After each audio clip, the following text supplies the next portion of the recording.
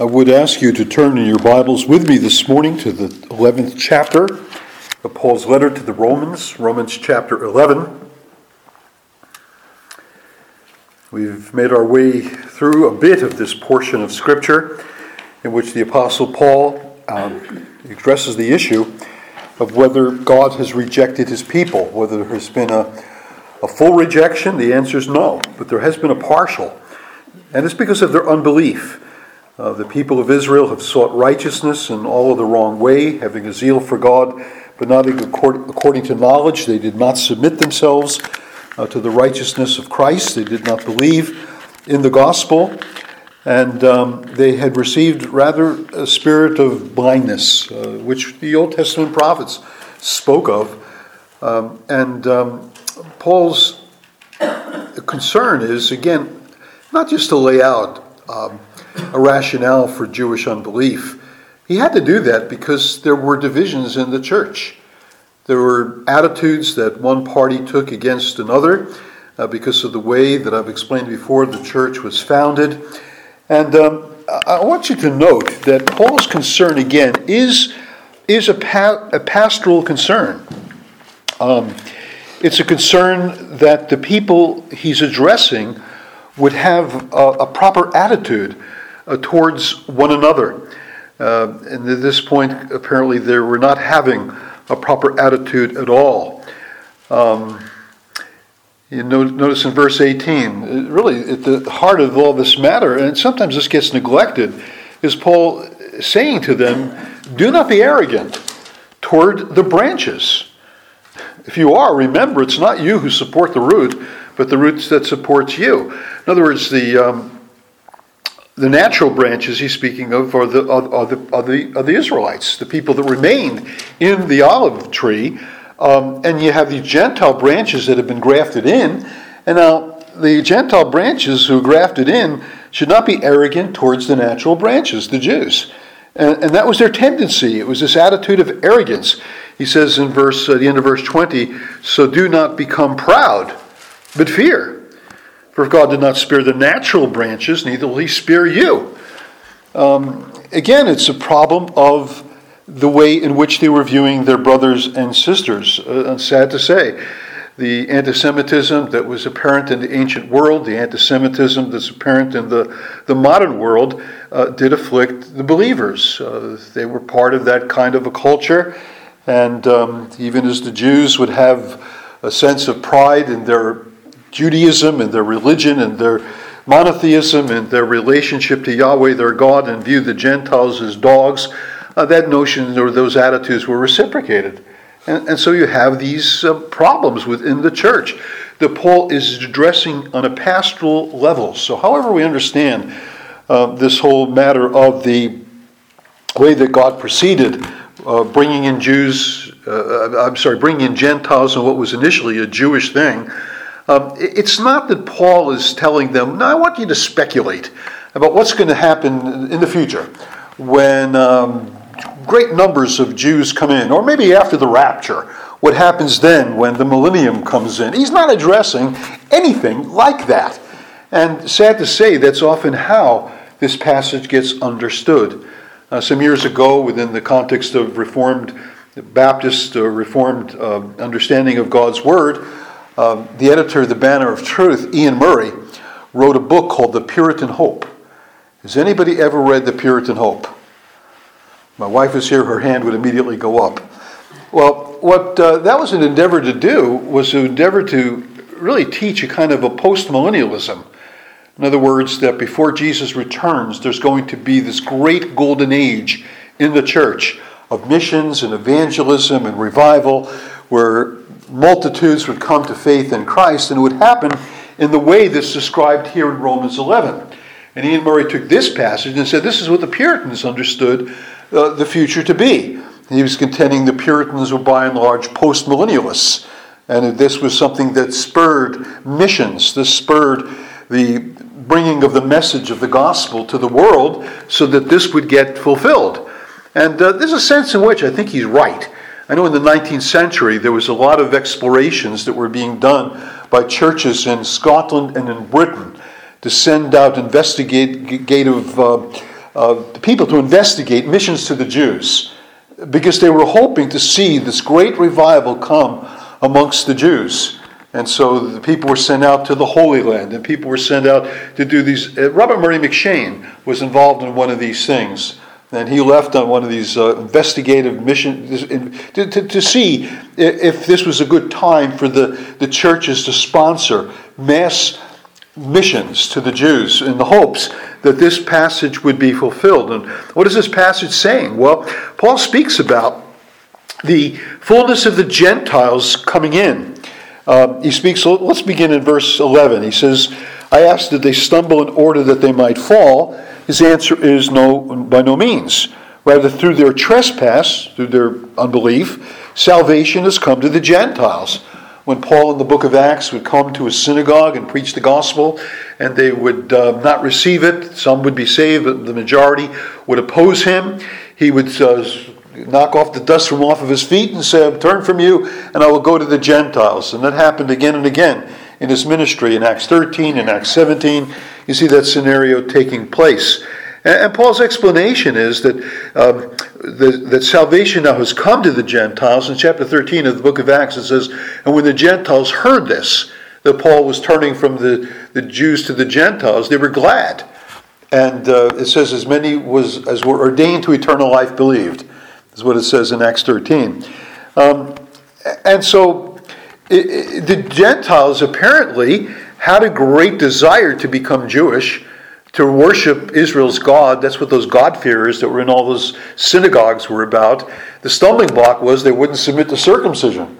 They wouldn't submit to the dietary law of Moses. Those were things that were the point of separation between Jew and Gentile, that Gentiles at least would most bristle at. To submit to circumcision would be, painful, first of all, if you're an adult, and just something that they would not go that far. But they wanted to be at the festivals. They would come to the festivals of the Passover and the Feast of Weeks and the booths in Jerusalem. You had the court of the Gentiles in Herod's temple.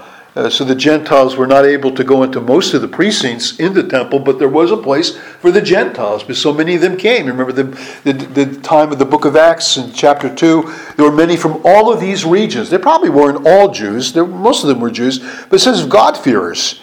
They were proselytes, people that came and were actually circumcised from the Gentiles. But there was a desire for the Gentiles to become worshippers of the God of Israel. And now with the unbelief of the Jews, this has happened. And Paul quotes the book of Deuteronomy in chapter 32 that says God's going to do this. He did this in chapter 10, that God seeks to make jealous. This is in 10:19. But I say, did Israel not understand? First Moses says, I will make you jealous of those who are not a nation. With a foolish nation I will make you angry. And so at one point in time, it was the Jews that had all the blessings. The Gentiles were excluded.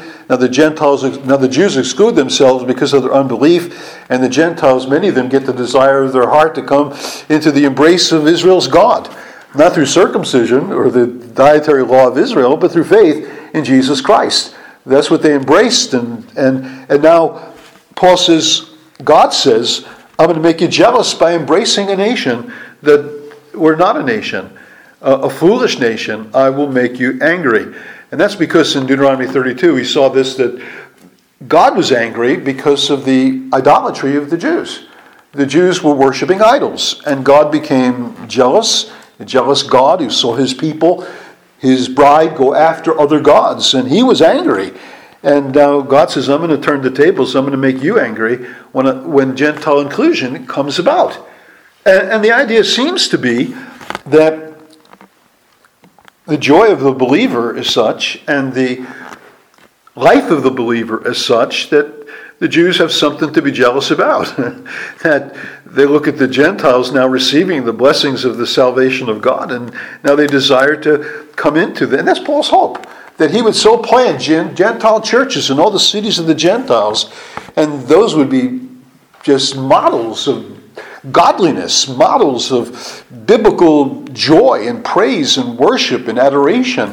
The Jews looking on in would be what the Gentiles used to do. The Gentiles would look at the Jewish synagogue and see the God of Israel being preached and spoken about. They became, the tables would get turned.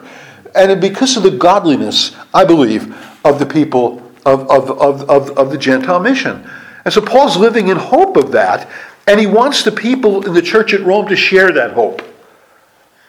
And the fact that he's an apostle to the Gentiles does not mean that he doesn't have a concern for his own nation. He's already expressed that on a couple of occasions. His desire and prayer to God for Israel is that they would be saved.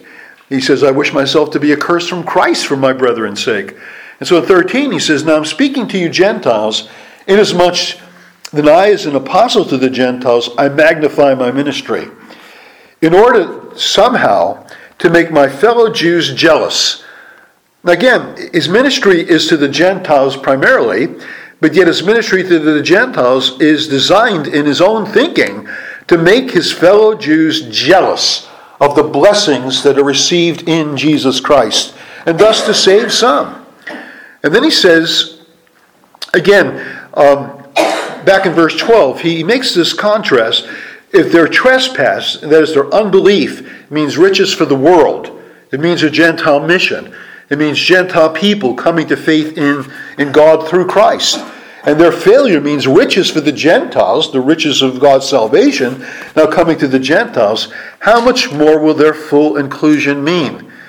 Now, unfortunately, Paul doesn't go on to say what does their full inclusion include. Just how much of Israel fully included into the church is he speaking about? Well, he doesn't give any measurement of it, but that's not his design. His design is to make the Gentiles share his vision, that through the preaching of the gospel to the Gentiles, the Jews would become jealous as Gentiles receive the blessing of Israel's God. And Israel really experiences the reality that they forfeited many of these blessings that come through God's own appointed Messiah. So he's concerned to make his fellow Jews jealous and thus save some of them. And then he says, for if their rejection, which they've seen, their unbelief, if that means the reconciliation of the world coming to faith in Israel's God, coming into the kingdom of God, along with Jews in one body, being reconciled to God through the blood of the cross, what will their acceptance mean? That is their turning. Their turning to Christ mean, but life from the dead. And the thought was there amongst those that went out on these investigative missions to the Jews to see whether this was the time to bring the message of the gospel to Jewish people en masse. The thought is, well, now the mission to the Jews is going to bring this about. We go out and we begin to preach the gospel to the Jews, and they'll come down to faith. The only problem was they didn't. I'm talking about the 19th century and attempts to bring the gospel to places where there were large Jewish settlements. Robert Murray McCheyne was involved in one of these things. I'm saying this to those who come in late, you know what I was talking about before. That didn't seem to happen. And what happened was that Jews began to share more the vision of the Jews for Zionism than it was that the Jews accepted the Christian vision of Jesus. So that's one of the reasons that out of that came, like the Balfour Declaration that came from the British Prime Minister that declared Israel to be a place of Jewish homeland. And then the plebiscite that came about in 1948 that made Israel a nation. Large measures of people concerned about Jewish evangelism in the 19th century didn't really see great gatherings of Jews into the church, but large measures of people, large amounts of them became Zionists in their favoring of a Jewish homeland. That's how it worked historically. And that's fine. That's well and good, because in Europe, the Jews were being slaughtered. To find a homeland for them was a very merciful and wise thing. Of course, the problem is we didn't figure out the Palestinians and what needs to be done about them. And again, the Palestinians view evangelical Christians as just having a favoritism towards Israel that excludes them, and that's not a good thing. But that's political, and I don't really want to get into that. But what I do want to get into is that Paul wants the church to share his vision of what a Gentile ministry would bring. It would bring in his own day. He's not talking about the 19th century. He's not talking about today. He's talking about then and there, that the reconciliation of the world to God through Christ would bring about a change in the hearts of many Jews. And I believe in his day he did experience that. I believe in his day that there were many from Israel that did come to faith, but it was hardly the majority. And the whole question is, what does full inclusion mean? I think it means more than a remnant. At this point, as Paul's writing the book of Romans, there was a remnant that came to faith, but there's a fuller measure that he expects will come to faith. To what extent Paul realized it in his day, I don't know. To what extent we'll realize it in our day, I don't know. I hope wonderfully. We'll see large measures of Gentiles so living as to make Jews jealous. So living as to make Palestinians jealous. So living as to make Islam jealous. So living as to make Hinduism jealous of the blessings that we possess in Christ. But I think it's the question of how we so live and labor and minister and love and show forth the praises of the God who called us out of darkness into marvelous light that really is the measure of seeing this turning in people's lives and hearts, because they see in Christianity something not in the world, something that's otherworldly, something that's transcendently wonderful and majestic and glorious. But now Paul goes back to the situation now being in the church. And again, it's not doesn't give us reason to speculate what the future holds. Just these are principles that guided Paul's life, that guided his ministry. The principles that should guide our thinking, our understanding of ministry, our understanding of our work in the world, that should follow a Pauline example, should follow a Bible example, such as we have here. But Paul goes back into the history in relation to the present time when he uses the expression in verse 16, if the dough offered as first fruits is holy, so is the whole lump. And if the root is holy, so also are the branches. Now this is very difficult to understand if you don't understand something of the Old Testament background. Paul, with reference to the dough being offered, is referring to a passage in the book of Numbers when the people are told that when you come into the land and you bring in your first harvest and you bring in the grain and you start to use the grain to bake bread, the first loaf is to be presented at the tabernacle. Is to be an offering that's given unto God. Well, what do you think about that matter? Taking in the grain, making dough, offering a loaf of bread to the Lord as a religious offering, and then saying, the rest of it's for me.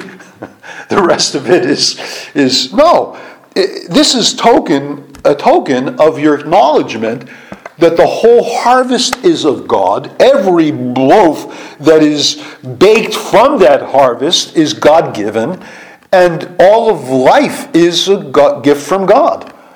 One of the blessings, the two blessings I learned growing up in a Jewish family, when they sent me off to Hebrew school in order to be prepared for the bar mitzvah.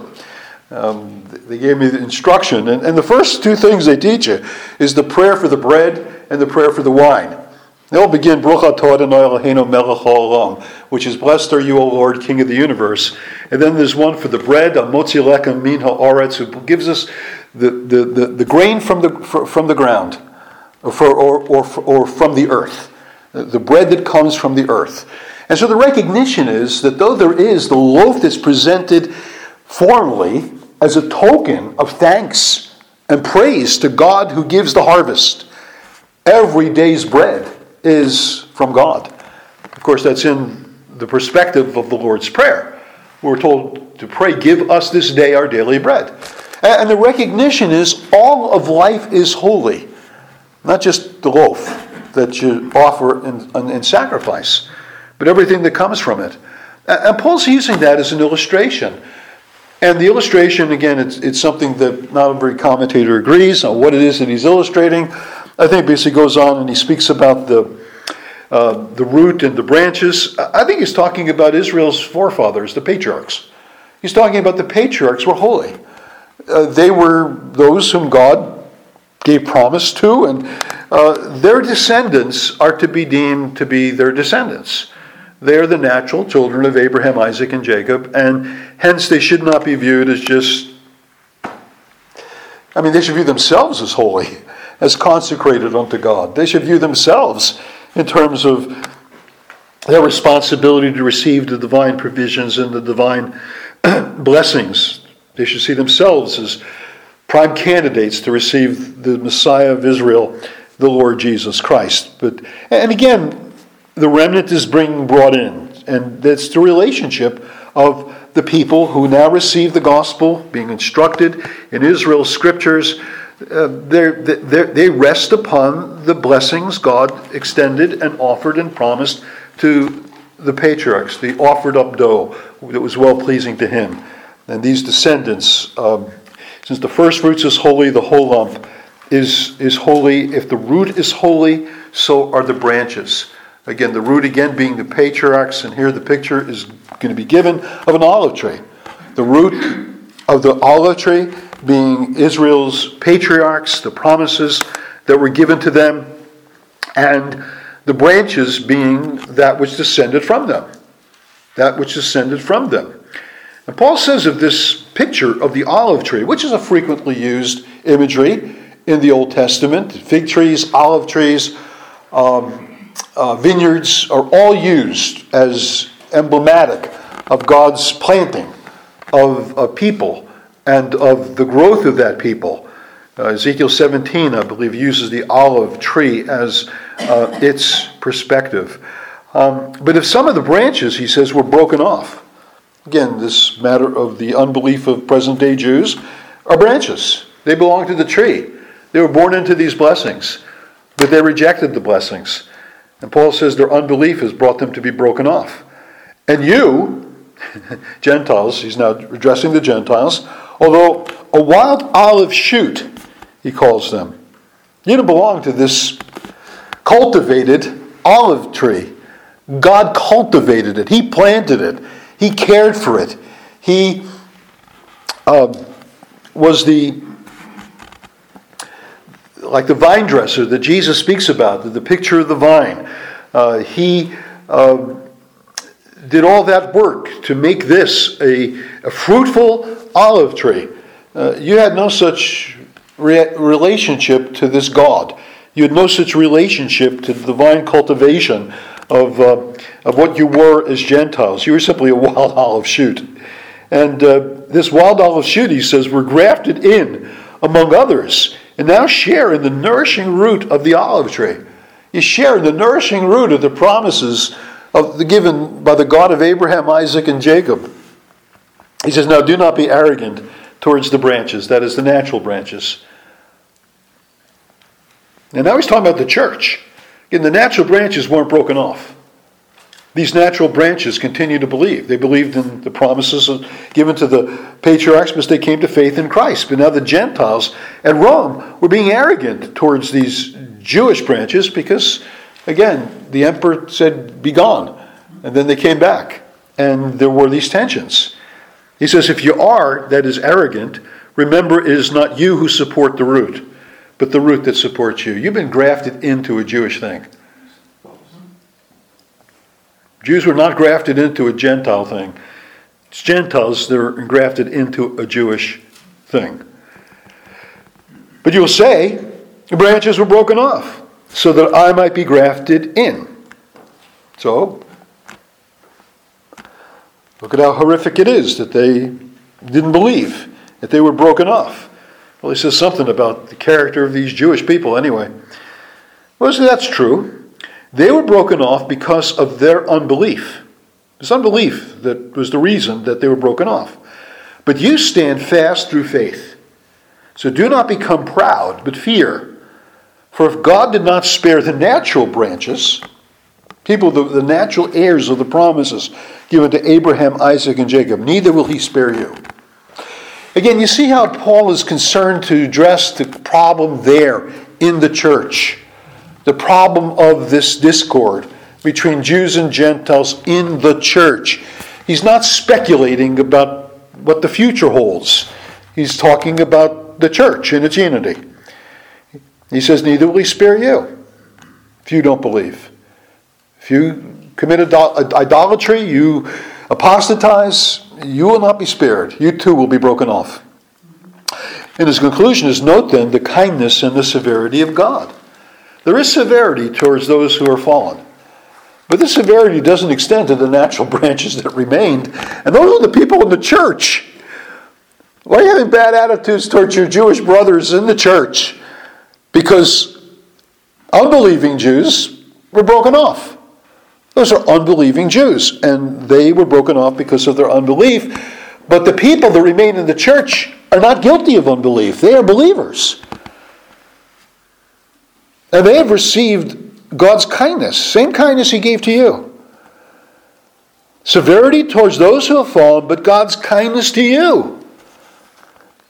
You Gentiles have received kindness. A kindness that is naturally the inheritance of the Jew. But you've received God's kindness. It's provided you continue in his kindness. He was kind to you. Continue in his kindness. Don't be unkind to the people in the church who are of Jewish heritage because, well, their relatives don't believe the gospel. There's not to be guilt by association here. In the church, everybody stands on their own. In the church, we're saved individually. We're not saved in families. We're not saved in terms of national identity. We're saved when we hear the gospel and we come to faith. And we've received the kindness of God. Receiving the kindness of God. Be kind. Be kind. Continue in his kindness. Replicate his kindness. He's been kind to you, but you know he's been kind to your Jewish brother as well. And you reflect the kindness of God in your relationships one to another. And this is true of Jew and Gentile together. They're to relate to one another, not with pride, not with arrogance, not with a sense of superiority, not looking to diminish them because of, well, they're Gentile dogs or come from homes and families that ate ham. Nor are you to treat the Jews in that way because of the unbelief of their families they've come from. Kindness to you who believe, provided you continue in his kindness. Otherwise, you too will be cut off. And even they, that is, the unbelieving Gentiles, the unbelieving Jews, the ones who have been cut off, if they do not continue in their unbelief, will be grafted in. At this point, they've been broken off. At this point, they've heard the gospel, they've rejected the gospel, they become enemies to the gospel. But yet, we live in hope, don't we? That even people who were just hard-hearted and cold to the message of the gospel, God yet will work. Even if they, unbelieving Jews who have been cut off from the olive tree, if they do not cut off in their unbelief, will be grafted in, for God has the power to graft them in again. So, you're to live in hope. You know, you're not to have arrogance towards the unbelieving Jews because they come from unbelieving families, and you're not to have arrogance towards their unbelieving families because we still live in hope that God is able to graft them in again. For if you, again, you Gentiles, were cut from what is by nature a wild olive tree, and grafted, contrary to nature, into a cultivated olive tree, something that God's been working on since Abraham, Isaac, and Jacob, caring for the olive tree. How much more will these, the natural branches, be grafted back into their own olive tree? The thing that should surprise you is that you got grafted in. It should be no surprise if Jews are grafted back into their own olive tree. That's what should have happened at the first. But if God grafted you in, he's certainly able to graft them in again. And then Paul brings the conclusion about in verse 25, lest you be wise in your own sight. And again, do you hear what I'm trying to say? I'm insisting on this because this gets lost. Somehow this is the point that gets lost in translation in the way this passage has been read in the evangelical church, is that this is not to be classified in terms of eschatology. This is to be classified in terms of ecclesiology, in terms of the church, how the church is to function. And Paul's giving instruction about the church, which he has always called a mystery. That there is an aspect of mystery that he has been given, that's been revealed to him that was not revealed to other generations. Look at how he puts it in verse 25. Lest you be wise in your own sight, I do not want you to be unaware of this mystery, brothers. A partial hardening has come upon Israel. It's not full and complete. Paul believed. The other disciples of Jesus who were Jews believed. God preserved for himself 7,000 in Elijah's time that hadn't bowed the knee to Baal. It's partial. It's not full. Partial hardening has come upon Israel until the fullness of the Gentiles has come in. Now, what does that mean? The fullness of the Gentiles come in. What do you think Paul thought about that? Is he thinking that that means every Gentile in the whole wide world is going to come to faith in Jesus? The fullness of the Gentiles? No. It means all the Gentiles that are to believe will believe, right? I mean, this is all a matter of according to election of grace. He said again and again and again. God showing mercy to whom he will have mercy, compassion to whom he will have compassion. Ultimately, God has a purpose for the gospel in the world in which is going to form a people for himself, a multitude that no man can number from every kindred, tongue, and tribe, that's comprised of both Jew and Gentile in one body. That's God's plan. That's God's purpose. But you see, the problem was, in the reading of the Old Testament, the Jews and modern people today don't see what God's doing. They see Israel as the chief thing and Gentiles becoming Jews. And Paul's saying this whole mystery component of this gospel is that though that's the way that the promise reads in the Old Testament, not always, but at least the majority of the promises of the Old Testament are couched in a very Jewish context. Again, it's a revelation given to Jewish people. And it's a revelation that's given to Jewish people in terms they would readily understand. But now when Jesus comes, it changes things. The expectations that Jews had with what the future would hold is simply not what Jesus says will occur. There's a sense in which the coming of Christ has brought about an alteration in the way the promises are fulfilled. It's not that there are different promises, it's just the manner in which it's fulfilled. Now Jesus says, they'll come from the east and the west and the north and the south to sit with Abraham, Isaac, and Jacob in the kingdom of God. He doesn't say just sit tight at the temple and just wait for the Gentiles to start flowing to Mount Zion and just wait for Mount Zion to begin to rise and get elevated above all the mountains, which is the way Isaiah 2 puts it. That Mount Zion will become greater than all the other mountains. It means this ecological, there's going to be this topological, this elevating of the mountains, so that the puny little Mount Zion, in comparison to many other of the mountains, like Mount Hermon, much bigger, now it's going to be ascend. Going to lift it up.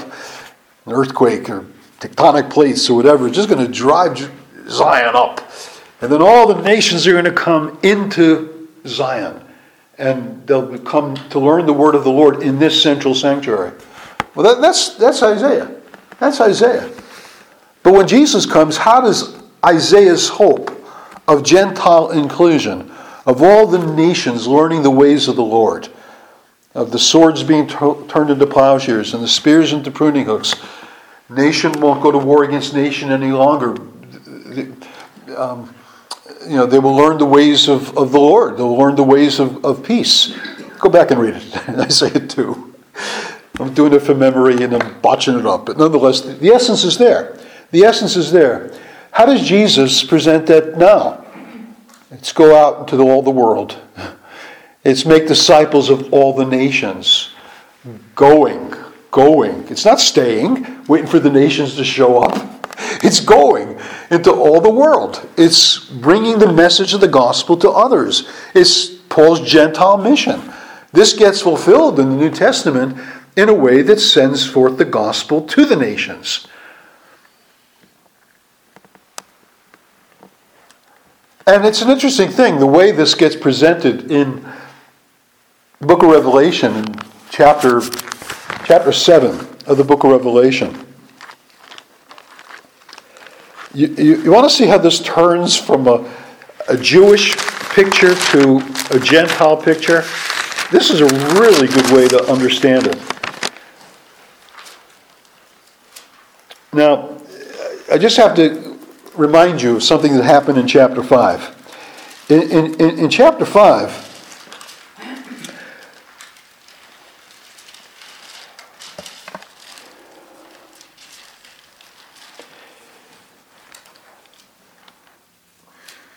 John in chapter 5 saw this scroll that had these seals, these 7 seals, and no one was worthy to open up the scroll. And he begins to weep. And he's told, "Weep no more. Behold, the Lion of the tribe of Judah, the root of David, is conquered, so that he can open the scroll and its 7 seals." And then the song is given, "Worthy are you to take the scrolls and open the seals," in verse 9. So,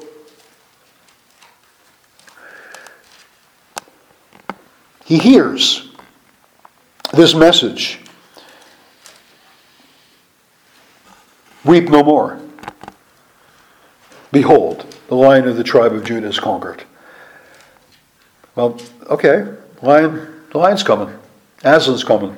Great lion's coming to defeat all the enemies of God and to open the seals and to interpret the whole purposes of God's work in his kingdom.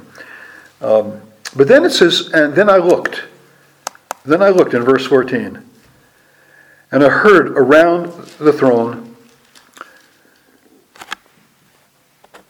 and the living creatures and the elders saying with a loud voice, 'Worthy is the Lamb who was slain.'" I think that happened early. No, I'm sorry. Go back to 5 and 6. It's actually in verse 6.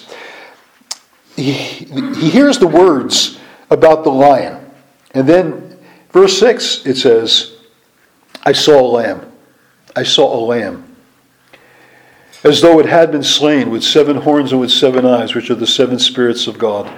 Let me ask you something. Is John seeing something different when he, in 6, when he sees the lamb? Is that different from the lion he heard about? No, it's Jesus, isn't it? It's Jesus, just in a different manner of description. He hears about the Lion of the tribe of Judah. He sees the Lamb that had been slain. And I think you have that in the book of Revelation as something of a way that John presents things. What you hear, and then you turn and you look and you see, and what you see is the same thing that you heard about, except you see it in a different way. Well, having that understanding, let's come to chapter 7. And in chapter 7, there is the picture of, yes indeed, the 144,000. This troubling notion that has brought so much pain in so many places, where people have taken this as some kind of a mystical group of people that have certain qualifications. I mean, they've done horrible things. They formed the Jehovah's Witnesses from this idea originally, until the number of Jehovah's Witnesses exceeded 144,000, and they had to go back to the drawing board and try to figure it out some other way. This whole thing that happened out in Idaho with this guy and this woman who killed all their family members because they were the anointed ones of God to bring in the 144,000. I mean, it's just nonsense. The number 144 is 12 times 12, and it's really the picture of the Old Covenant people of God and the New Covenant people of God. The 12 patriarchs and the 12 apostles of the Lamb, which you see in chapter 21. When you see the New Jerusalem, you see both. The foundations, which are the 12 apostles, you see the pillars that are the 12 patriarchs, or maybe the other way around.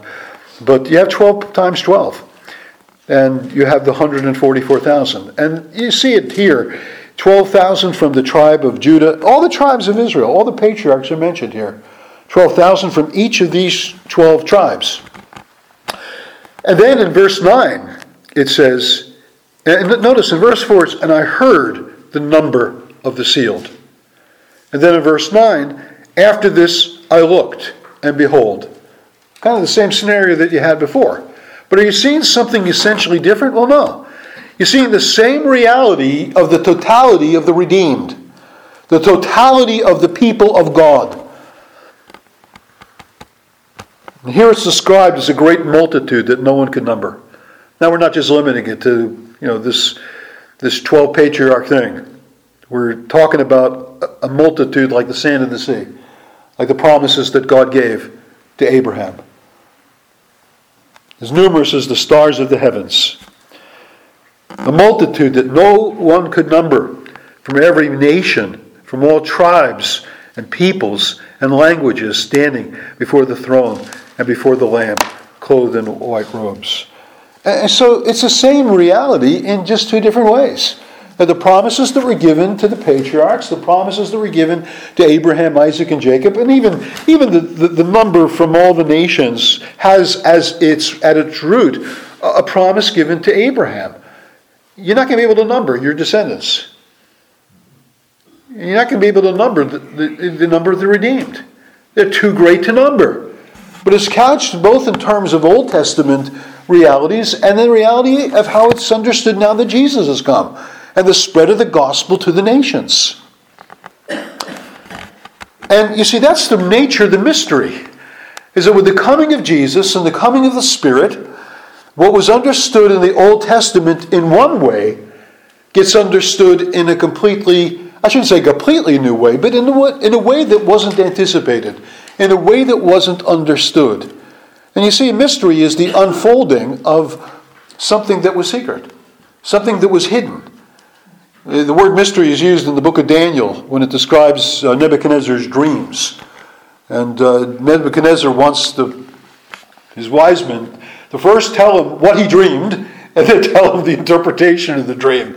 And he knew there might have been something fishy if he told him the nature of the dream. And then they gave an interpretation. It says, no, you tell me what I dreamt first. And of course no one in the kingdom could do that but one, Daniel. Because he knew the God who could reveal mysteries. Now, the mystery was Nebuchadnezzar's dream. It was known to Nebuchadnezzar, but it wasn't known to anybody else until God unfolded the mystery.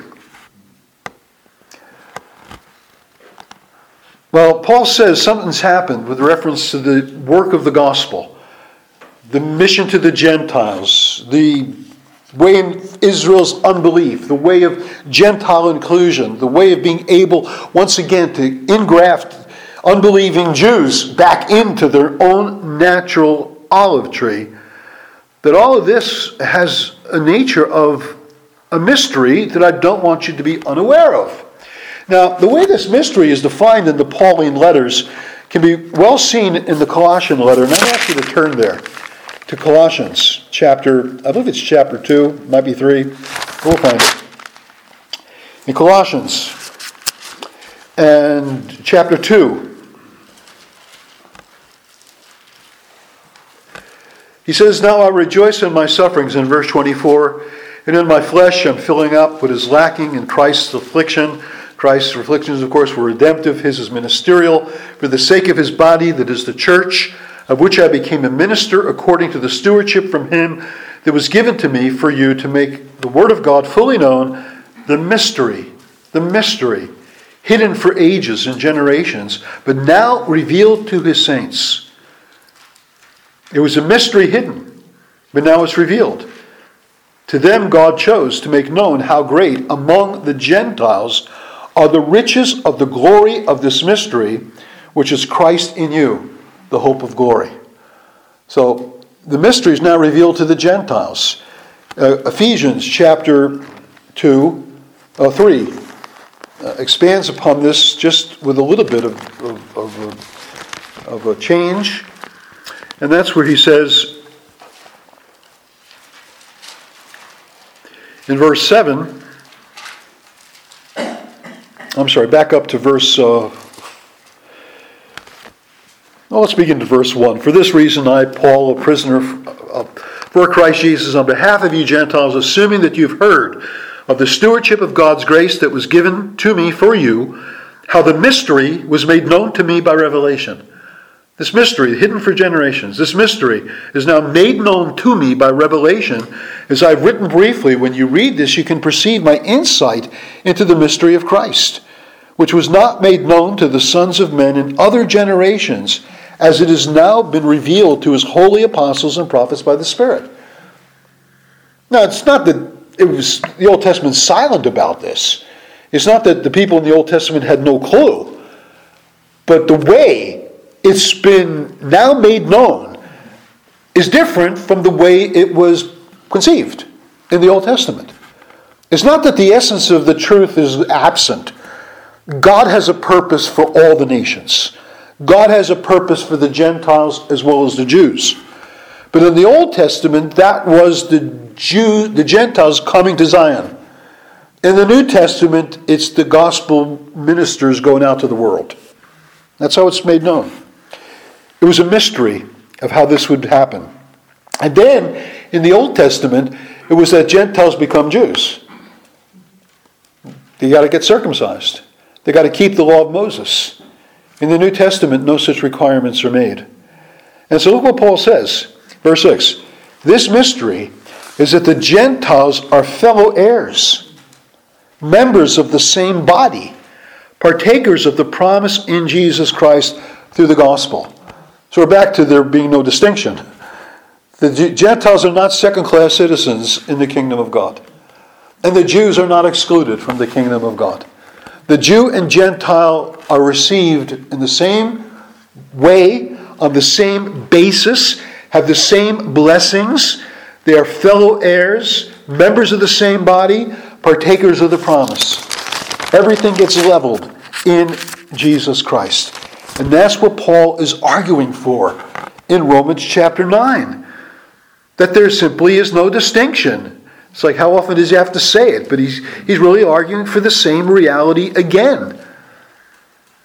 I don't want you to be unaware, he says in Romans 11:25, of the mystery, brothers, a partial hardening has come upon Israel until the fullness of the Gentiles has come in, and in this way all Israel will be saved, as it is written, the deliverer will come from Zion, he will banish ungodliness from Jacob, and this will be my covenant with them when I take away their sins. Now, the covenant that takes away their sins is not like the covenant he made with their fathers in the wilderness, according to Jeremiah. The covenant he now makes with the people in the new covenant is a covenant that's made with all the nations. It's made where Gentiles and Jews are received on the same basis. And it's in this way, he says, that all Israel will be saved. Now, the problem is, in the way people argue about this, is that people want to say that everywhere the Old New Testament uses the term Israel, it always means ethnic Jews. That's not my understanding. Chapter 9, all who are of Israel are not Israel, he says. Israel receives a new definition in the New Testament. I mean, it's not completely new. It was in the Old Testament as well. Surely God is good to Israel, even to those that are pure in heart. Again, Israel is those who wrestle with God. Those who say, I will not let you go. Those who say, I cleave to you. I cling to you. I trust in you. It's those who have faith in him become the Israel of God. By very definition. And there's no usurpation of Jewish blessings. That's Jacob doing the usurping. But Jacob becomes Israel, one who wrestles with God. And we receive the blessings without feeling that we've stolen anything from anybody else. Jacob's blessed, but Esau's not excluded. If he has faith in Jesus, he's not excluded. All who have faith in Jesus are received. There is an inclusion. There is an expansiveness. There is an opening up of the reality of Israel to all people in every place who come to Israel's God, who have faith in Israel's God. They become the spiritual descendants of Abraham. They become the Israel of God. So that Peter can write to those that are the exiles in all the different places he speaks out in 1 Peter chapter 1, that you are a royal priesthood, a holy nation, a people for God's own possession, using language from God's covenant with Israel on Mount Sinai. Using language that was given to Israel of old, it now pertains to all who have faith in Christ, to all to whom he is precious. All who come to faith in Christ and receive the blessings of Israel. We receive the promises of God. And I can't conceive that Paul is really teaching anything more than that. And it's in this way, in a way totally unexpected in the Old Testament, but now clearly understood in the New Testament, but what God's doing. God's making one body comprised of Jews and Gentiles, and guys, you got to get along with each other. If he was writing this in modern day America, it might be where racism has reared its ugly head. And people in the church are thinking, well, okay, yeah, the blacks can come in, but I don't really trust them, and I don't really want them here, so I guess I have to just grin and bear it. And someone has to say, no, that's unacceptable. God is made of one. All the nations on the face of the earth of one, of Adam. There is no biblical basis for racial disharmony and everything in the Bible that draws us to racial harmony. I mean, the Bible does really powerfully address this whole question of all the things that divide people from one another. If Jew and Gentile, you get along in one body in Rome.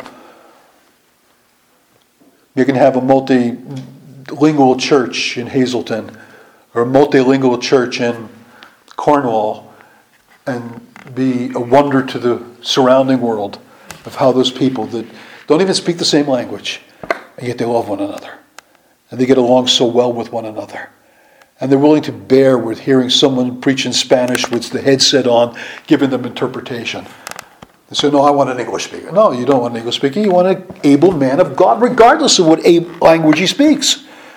Because we're not a people of dispersed language. We're of all nations, languages, peoples, tongues, it says. United in one body. I remember when I went to Marseille, France to hear Al Martin speak. And it was really interesting how he would, I'm used to Pastor Martin when he was in his prime. Man, he would just be continuous action. He'd stand up on the pulpit, he would give out a statement that he would make, and then he would have to be interpreted. He'd have to stop and wait for the interpretation to be given. And then he would go on and make his point. Stop and wait for the interpretation to be given. That's not natural to him as a preacher of the gospel. But he was willing to allow himself to suffer the difficulty, and it's a minor difficulty really, that others would understand, have the Word of God interpreted for them. Anyway, it seems to me that that's where what Paul's doing here. He's addressing the problem, the pastoral problem of the divisions of racial disharmony or between Jew and Gentile in the church at Rome, and calling people to understand exactly what it is that God is concerned to do in the way he is determined to save his people Israel. And that includes Jews and Gentiles in one body. And so he concludes, as regards the gospel, they, that is unbelieving Jews, are enemies for your sake. But as regard election, these unbelieving Jews are beloved for the sake of their forefathers. In other words, they may be resistant now, but who knows what God will do? Who knows how God will work? He's able to engraft them again, as he said before. And then he gives another word of perspective, for the gifts and the calling of God are irrevocable. Now, these words don't mean that God's made a separate covenant with Israel that he's made with the church. It just holds forth the hope that Paul possessed, that as he labored among the Gentiles, Jews would come to faith. that they would be stirred up to jealousy. That God would be faithful to his promises. And that promises were being fulfilled in terms of a remnant, but there was going to be something greater still to be expected. There'll be something of a fullness to be expected. And how that occurs in our future, I don't know. Paul had that hope. Maybe we should labor in such hope as well. And we should not discount the fact that God still has a great purpose with not Israel so much as a nation, but Jews to hear the gospel. We have this massive community that's moving in here to Bloomingburg. And I've been thinking about when the weather gets warm, just to get out there and just walk around. Just like to meet people, and just to talk to some of the people in this new branch of the Kiryas Joel that's up here. I mean, it's amazing what they built. But, whatever the positive and the negatives are with respect to that which the neighbors were just thinking, we as a church need to be concerned for their salvation.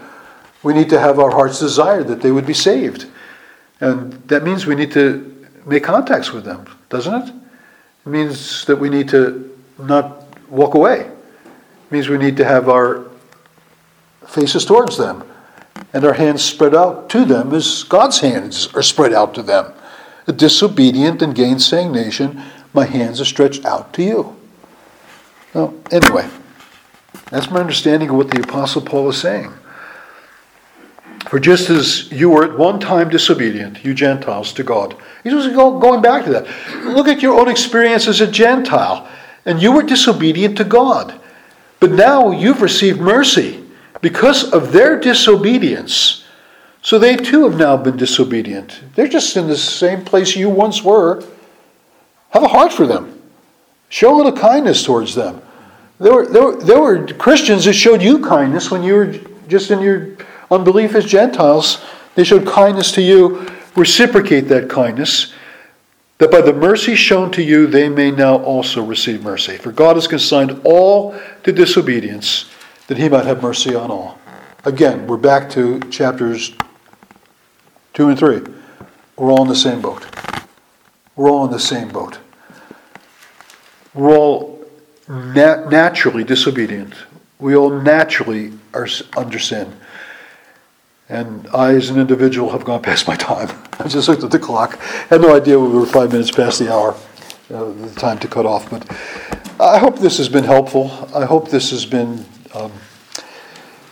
at least an understanding of Romans chapter 11 that fits in with the letter and fits in with the rest of the New Testament. And it's not something that just meets us here, that we have to just change our whole view of eschatology or our whole view of anything else. It's really consistent with the witness of the Word of God throughout. So may God be pleased to bless His Word. Let's go to Him in prayer. Father, we're thankful for the Apostle Paul. We're thankful that he's a laborer in the harvest who ever labored in hope. He ever labored with that sense of confidence that you would work a great work in the hearts of those to whom he ministered. And that through that great work that you would do in human hearts, that the work of the kingdom of God would grow and spread and abound. And Lord, we live in days that we have meager expectations very often.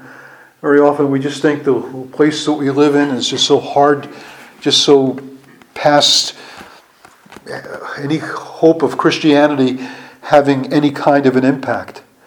And yet, Lord, it's the impact that we bear in our lives, in our hope, in our joy, and our confidence as your people, and setting forth to them a better way, to show them the way of life, to show them the way of your love, to show them the way of your grace and provision in Christ, to be not growing weary in well-doing, but in endeavoring to recognize that we will bear fruit and we will receive the blessings of the labors that we engage in, if only we do not faint.